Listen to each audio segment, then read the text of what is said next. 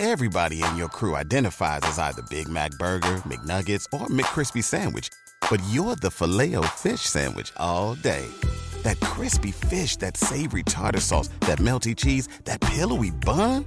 Yeah, you get it. Every time.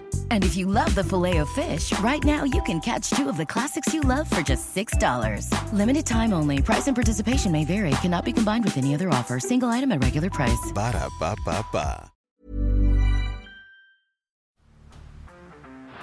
Down the blind, Andrew John. Inside for Elba. Elba will score. Elba will score. Newcastle have won. Biddle's going to score. Fiddler, it's farewell. It's farewell. And he hits it. He's got it. He's got the field goal. He's got the premiership.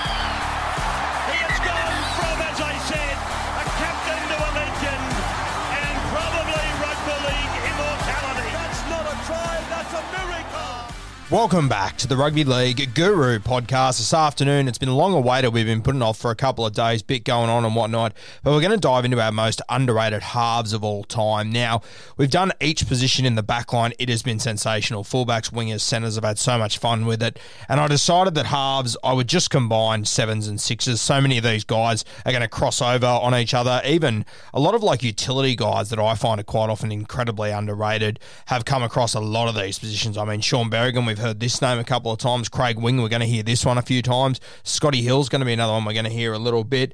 And today, I've decided to do 7 or 8 guys because I am doing the 2 positions. Normally, I've just done 6. I've thrown you in a couple of extras here and all been suggested by you guys on the Rugby League Guru podcast listeners page, which today hit 500 listeners, which is extremely exciting to get the community up to 500 people. Sensational to see. If there is anyone else listening, I can see by the listens there's a lot more than 500 that follow the podcast. So if you have Facebook, come jump over to the group on Facebook, Rugby League Guru podcast listeners. Come and join the conversation. Get your name mentioned like some of the legends will today. A lot of fantastic suggestions. And as always, we're going to kick off with some of the guys that were mentioned that I'm not going to go too deep on, but a number of notable mentions here. Sensational players. Kevin Walters, Sean Berrigan, Scotty Hill, who we had on the podcast, Craig Wing, Joe Williams, another guy we've spoken to that we're going to have on the pod at some point over the next few months, Matty Head, old Dragons player Matt Head, Aiden Caesar, still playing over there in England, burst on the scene at Canterbury and at the Titans was unreal.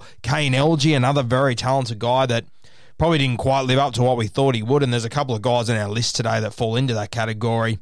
Brett Kenny and Peter Sterling, I completely back this 100%. I've spoken about both these guys on a number of occasions, so I've got them in the notables, but I think Brett Kenny especially, just such a gifted and talented player, and Sterlo, the first guy to really turn rugby league into chess. He was always 2 and 3 plays ahead of what was happening. Trent Barrett was a pretty common one. A lot of people throw up Baz, obviously coaching Canterbury at the moment. I think he gets the rough end of the stick, to be honest with you. Trent Barrett, a sensational player, really strong ball runner with a great kicking game as well. And of course, Preston Campbell, who's featured already. I think we spoke about him as far as fullbacks went.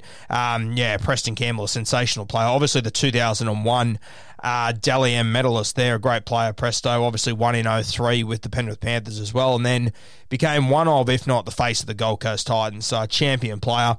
Now, speaking of faces of the Gold Coast Titans, we're going to kick off with our first man we're taking a deep dive on, and this comes from Tyrese Gibbons and Zach Haig. Thanks for sending this one in, champions. Love this suggestion. It is Scotty Prince. Now, Prince's career, I think people forget that this guy played 300 games of football across a number of clubs, just going through his career. Debuted in 1998 for the North Queensland Cowboys, stayed there until the year 2000. I think he had a broken leg in that time. At the end of the 2000 season, he moved to the Brisbane Broncos, who, of course, had just won the premiership in the year 2000. Stayed there from 01 to 03, and I believe in this time he had 2 broken legs. He definitely had 2 or 3 broken legs before he arrived at the Tigers, so a lot of injury setbacks to overcome, and you know, obviously a guy from Queensland, a kid from up there, he's played for every single franchise up there. I mean, incredible to play for the Cowboys, the Broncos, and the Titans. I'm not sure how many other guys would have done that, and he played 40-plus games at all those clubs, so incredibly impressive. But, of course, 2004, Scott Prince arrives at the West Tigers. Not a great season. They win 8 from his 21 games in 2004, so not overly impressive. The current captain of the West Tigers is Mark O'Neill, their enforcer in the back row, a sensational bloke who he actually played 100 games for the Balmain Tigers and 100-plus games for the West Tigers, so not many guys that would have done that for the West Tigers, I don't think, without having the records in front of me. I think Mark O'Neill would be one of the only ones, so a really fair choice to be the captain of the West Tigers. And of course, 2005 rolls around. It's 04 and 03. This young kid emerges, Benji Marshall, and it's still Scott Prince. He's steering the ship. And you got to remember, Princey, he's still very young himself, and especially experience-wise, he's very young. He hasn't played 100 games of first grade yet, even though he's been playing for a number of years. With a lot of injuries and whatnot, he hasn't played 100 games of first grade. They kick off the 05 season with a spine of Robbie Farah, who, this is 2005. Robbie Farah only retired a couple of years ago, so you can imagine how young he was, Farah. Benji Marshall, who was 18, 19 years old.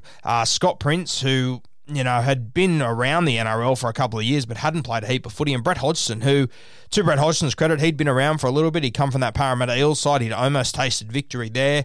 He'd played State of Origin as well, but you wouldn't really say Brett Hodgson was one of the top-tier fullbacks in our game. He's probably in the top 6 or 7, but you wouldn't have put him alongside, your Anthony Minicellos, your Darren Lockyers, these sort of fellas. So a spine that, many wouldn't have predicted them to have this success, and most didn't, let's be perfectly honest here. They were 500 to 1 to win the premiership in this season, and to win it in 05 was unbelievable. And I think it's part of the narrative that people forget. I think, and I see it on Instagram all the time, and I caused a bit of a stir when I spoke about it a few months ago, talking about Benji.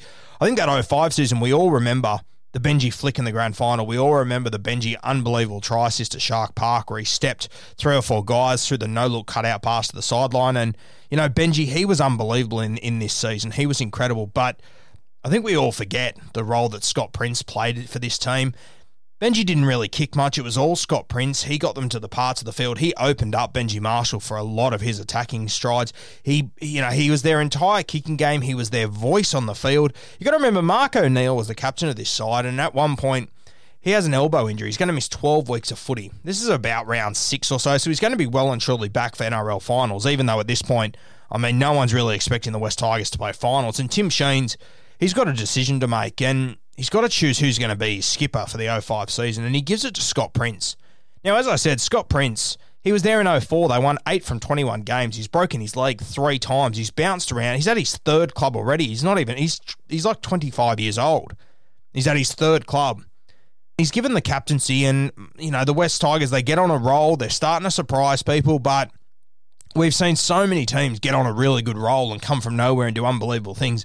Not many of them go on to win the premiership. Not many at all. And you look at their side, it was built 2 years in advance. Tim Sheens, he'd started all of this ball movement, all of these incredible things where so many things had to go their way for it to work. And it did. And the players all brought into it. They all understood their role. They all played their role. And Scott Prince, he was the man steering the ship.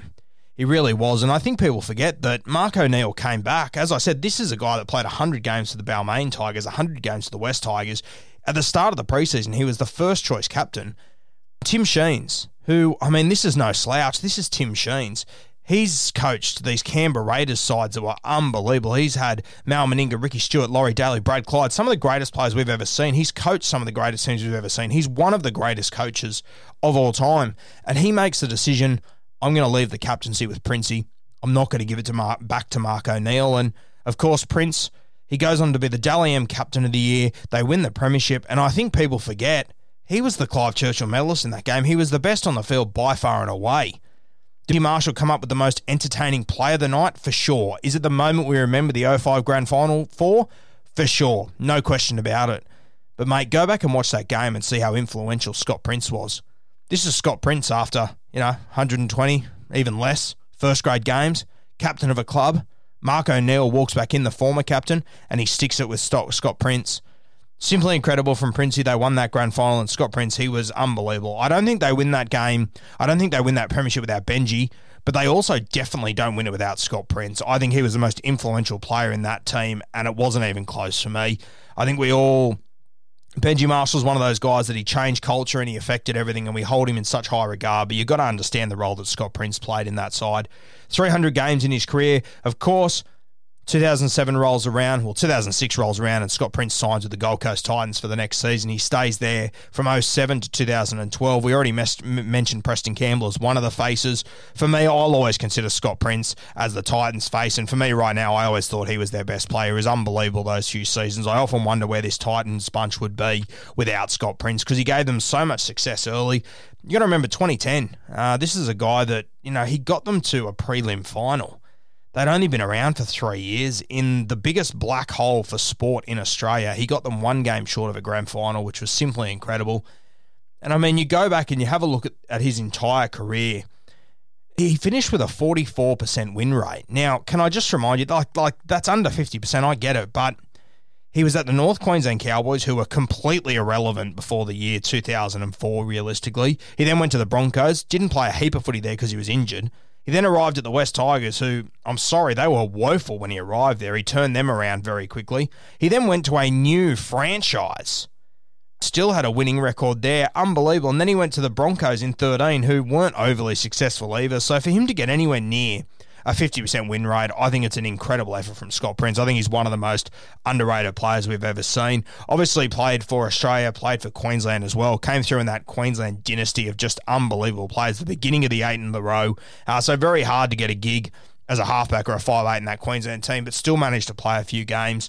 But 05, that's the season we'll always remember Princey for. I don't think we remember him for it enough, though, to be honest with you. So just keep it in mind next time you're talking about that 05 final. Give some credit to Scott Prince, because he was the linchpin in that side. Fantastic suggestion there from Tyrese Gibbs and Zach Haig, one of my favourite players ever, Princey. Our next one comes from Jesse Redenbach. Jesse's always got great suggestions here. And, of course, the man that he throws up, he's been on our podcast. He was on our podcast started last year. It was a sensational interview. I absolutely loved this one. Bit of a different cat, but I loved it. Tim Smith.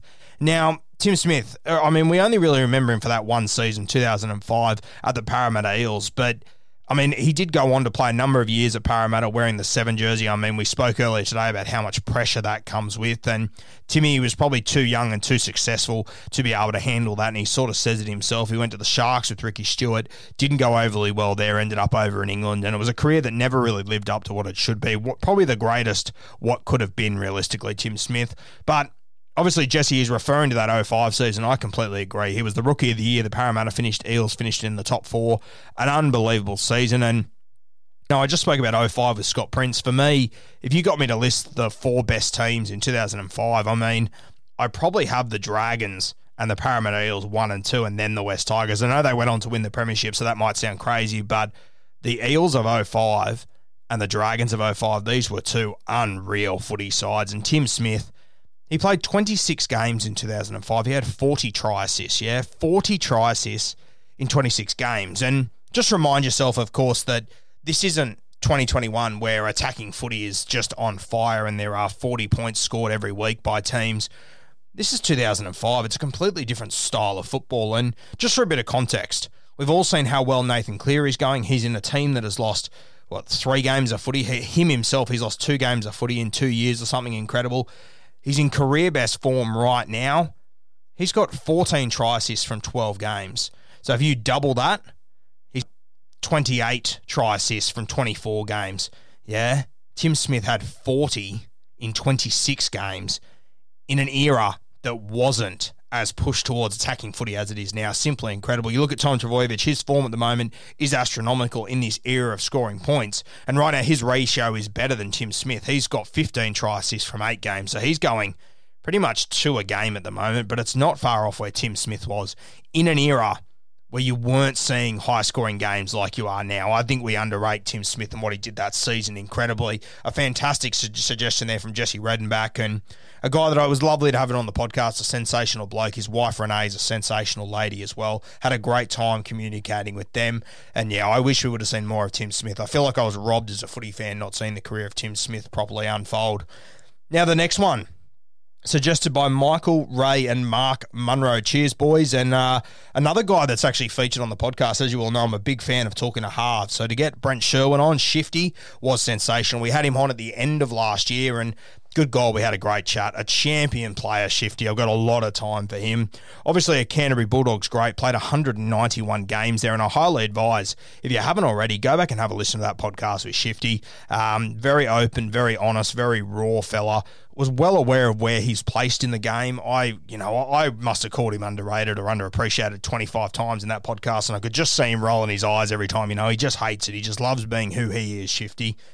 Obviously earned the name Shifty because he could just do things that other blokes couldn't, yeah? He's just an absolute champion of telling a lie with the football, and it's disguising what he's doing all the time that he was so good at and playing off the top of his head. And it was one of these Canterbury sides that, yes, they play with structure, but built into their structure was just getting Shifty good ball at good times and allowing him to do his thing. An incredible player, and obviously debuted in 99, came through the system under Terry Lamb. We spoke to him about that.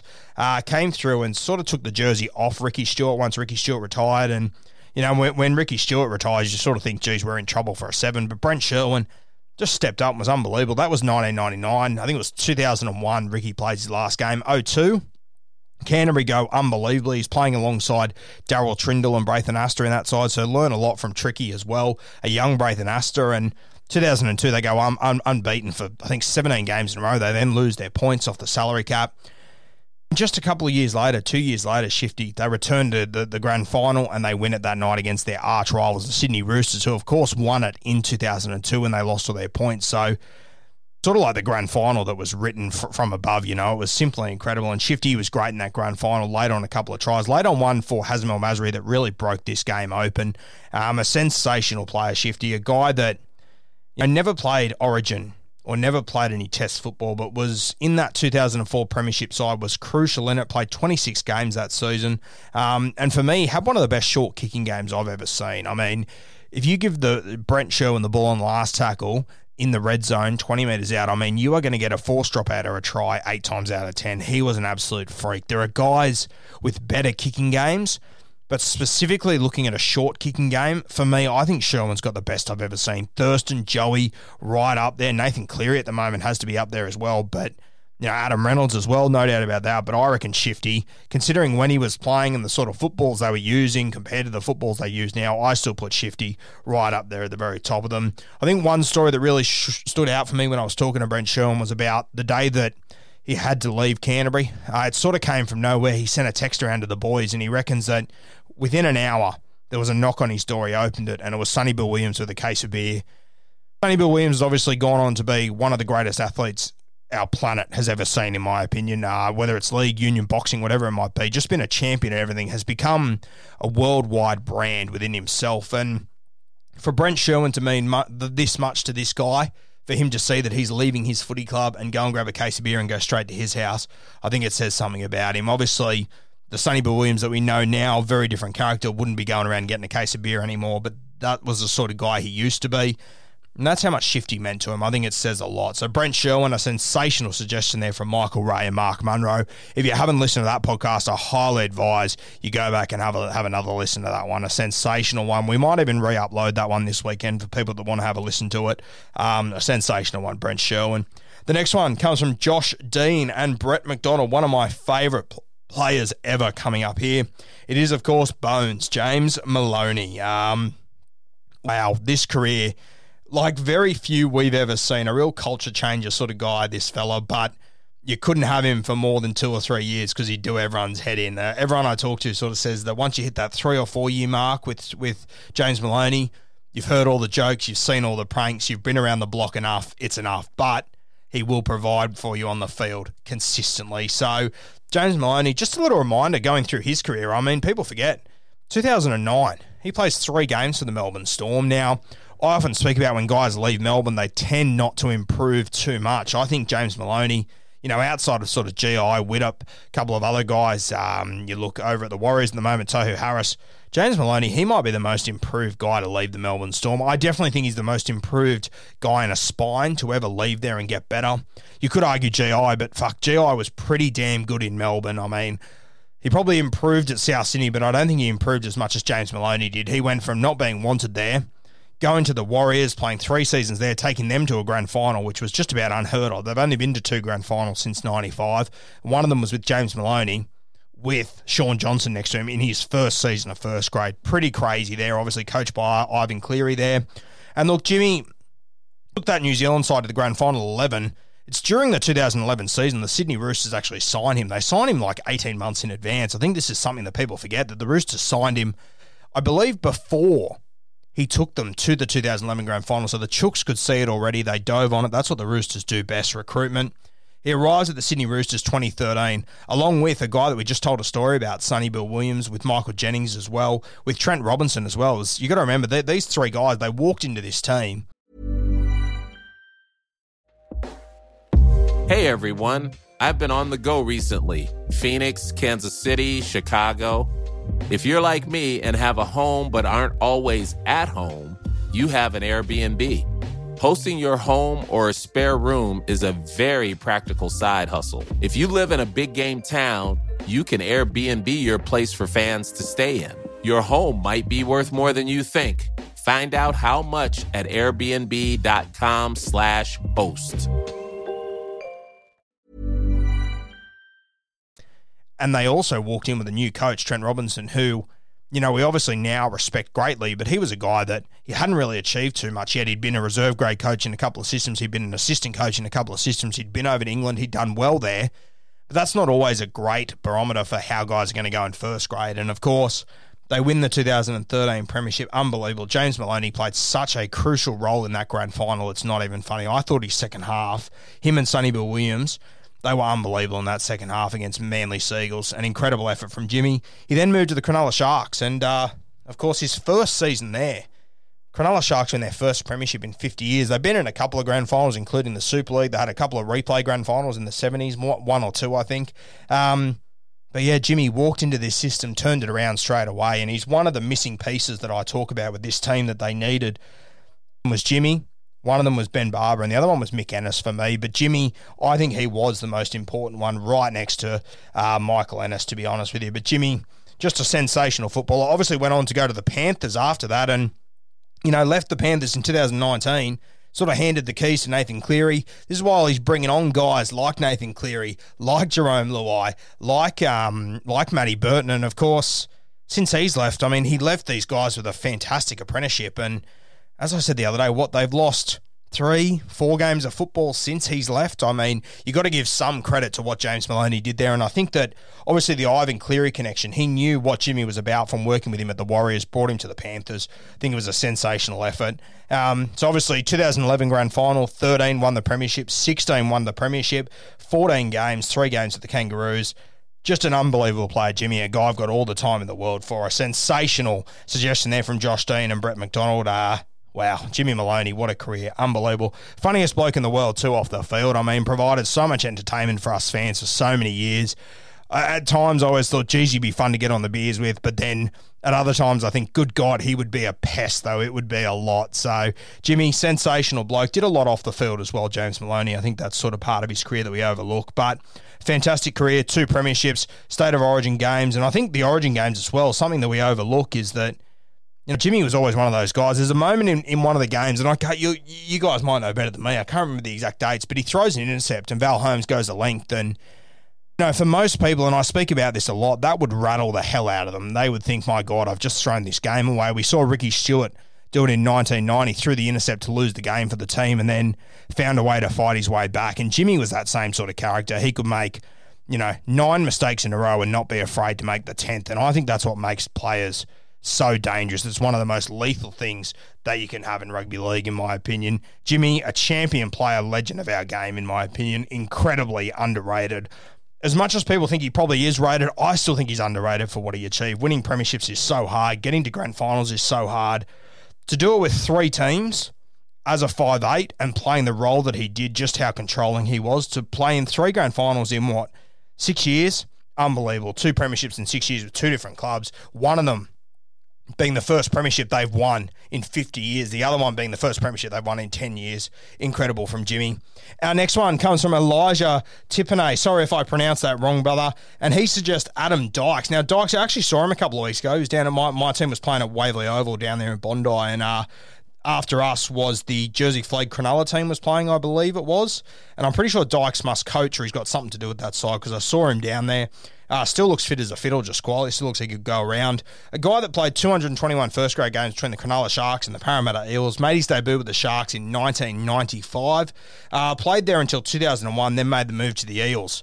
Now, obviously, joined that Eels side in 2002. That was after they had that unbelievable season and somehow lost that grand final. Simply incredible. Played there until 2004 and then returned to the Sharkies from 2005 to 2007. 221 games, 58 tries. It's like one try every 4 games. A pretty good knock. And I always loved his running game, Dykes. He had a brilliant running game, great kicking game as well, and a guy that was just always willing to back himself, essentially. I love that about guys. And I think the thing that I'll always remember about Dykes is just whenever he scored, the celebrations were unreal. Yeah, it wasn't like backflips or special try celebrations. You could just see the energy that he brought to his team when he scored a try. He was happy to have the ball in his hands when the game was on the line, Dykesy. A guy that I think he played one game of City Country. I don't think he ever played State of Origin. I don't think he ever played for the Kangaroos, but a true clubman for a long time. To play 220 games is a sensational effort. If you go on YouTube, there's actually an Adam Dykes highlights package. For any of the younger fans or younger listeners that don't remember Dykesy, go and have a look. He was quite a talented player. He's one of those guys that if you got all the 5'8" from the NRL in any of those seasons, said, hey, who's the most talented? Who's the top 10? Who's the most talented? Who's the quickest? Who's the best? Everything. You probably wouldn't put Dykesy on any of them, but he just always showed up. He always performed well. I'll probably always remember him for having a great combo with one Preston Campbell. Some of the stuff they were able to do was incredible. He also had a great combination with David Peachy. They always had a brilliant combo as well, but probably the one that stands out is him and Brett Camorley. They were a brilliant halves combination. I think that they were a real yin and yang sort of combo that always worked really well together, especially for the Sharkies. Elijah, thank you for sending that one in, brother. Big fan of Dykesy. And as I said, go on YouTube, type up Adam Dykes highlights and watch that clip. It is really good. It's about 12 minutes. I think it's every try from his career. Might be all 58 of them, but a sensational little watch there. He could throw a ball too. Used to love playing into the teeth of the defense. This is what I loved about him and BK. They really played into the line. It was really dangerous back in the 2000s there. Okay, our next one comes from Brett McDonald. Geez, he's thrown up a couple of suggestions here, Brett. Now, he has thrown up Matty Orford, the Ox. Matty Orford, wow, a sensational player. Now, made his debut for the Eagles in 2000, then made his way down to the Melbourne Storm from 2001 to 2005, and I think people forget just how good Orford was during this period. The Melbourne Storm, obviously, 2006 is when we talk about this real dynasty starting, this new team down in Melbourne. They obviously won a premiership in 99, but 2006 is when that new sort of era starts.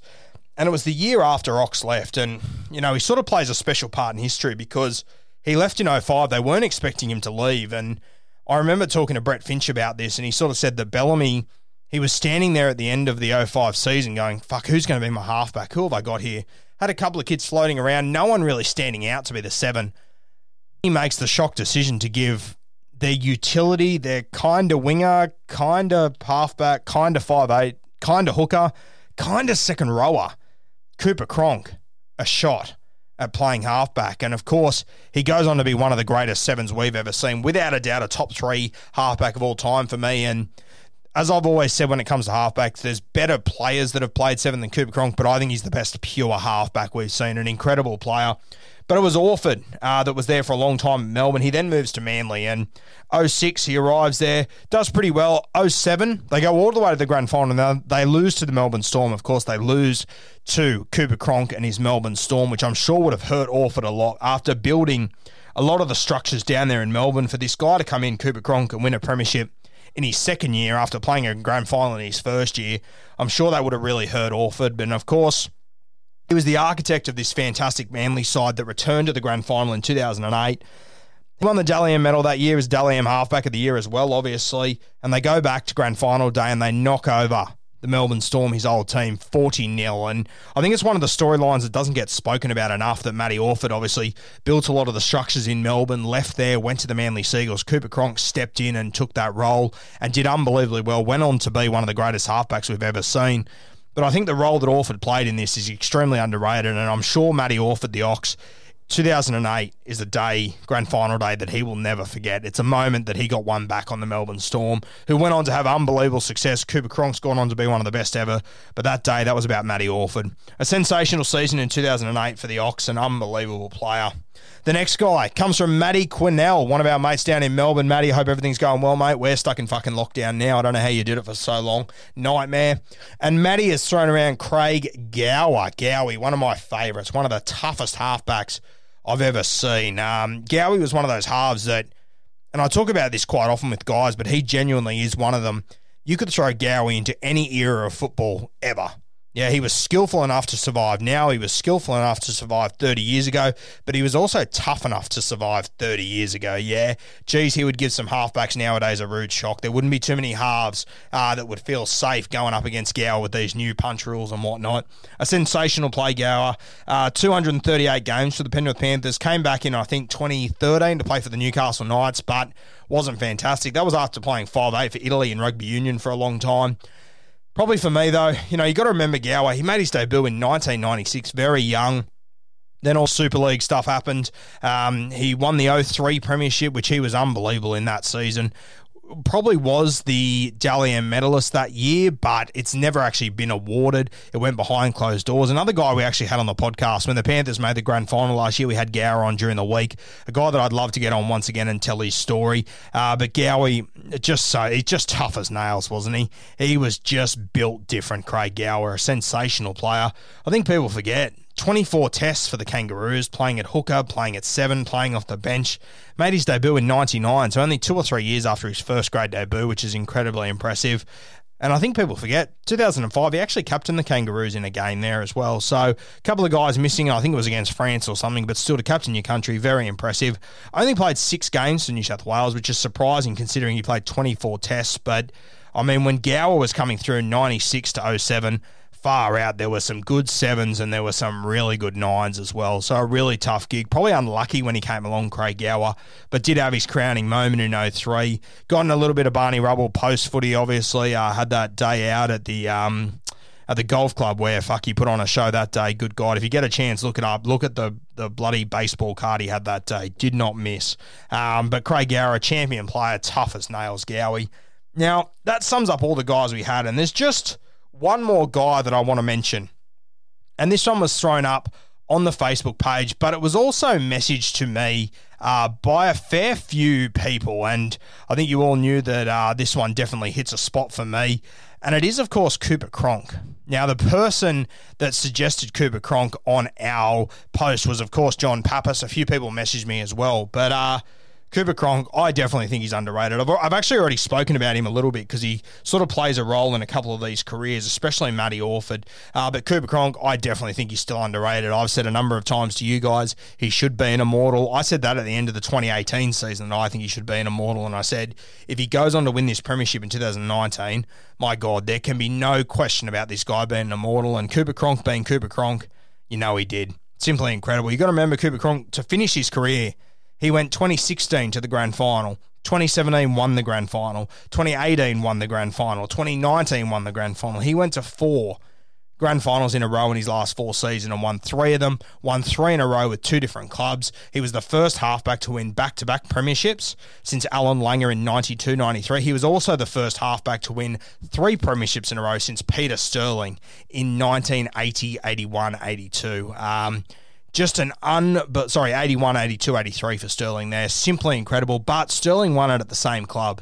Cooper Cronk did it across 2 clubs. So the last halfback to win 3 premierships in a row across 2 different clubs, that's one for David Middleton. That's definitely over the Guru's head, but one of the most underrated players we've ever seen. And I mean, when we talk about winning 3 in a row, only one of them was with Melbourne. He'd already won a handful of premierships before that. He'd already won Dally M medals. He'd already won a Clive Churchill medal. A simply unbelievable player, Cooper Cronk. And people want to tell me he was a passenger in the 18 grand final. God, you don't carry passengers in a grand final. If you're going to carry someone who you consider to be a passenger, they have to be a coach on the field, and that's what this guy was. He might not have had many touches, but the Roosters knew how important it was to have this guy on the field. Trent Robinson knew how important it was to have this guy on the field. Cooper Cronk, criminally underrated, and I think my page and all the talk I do about him, I think I've sort of opened up a couple of people's eyes to just how good Cooper Cronk was. I call him the architect of success, and I'll always stand by that. Winning, it's a skill. Cooper Cronk had it. Not many guys have. Thank you to everyone that sent in suggestions today. Tyrese Gibbons, Zach Haig, Jess Reddyback, Michael Ray, Mark Munro, Josh Dean, Brett McDonald, Elijah, Brett McDonald again, and Matty Quinnell. Thank you for all those suggestions, boys. Absolutely loved it. We're going to dive into the forward pack next week. Really, really looking forward to that.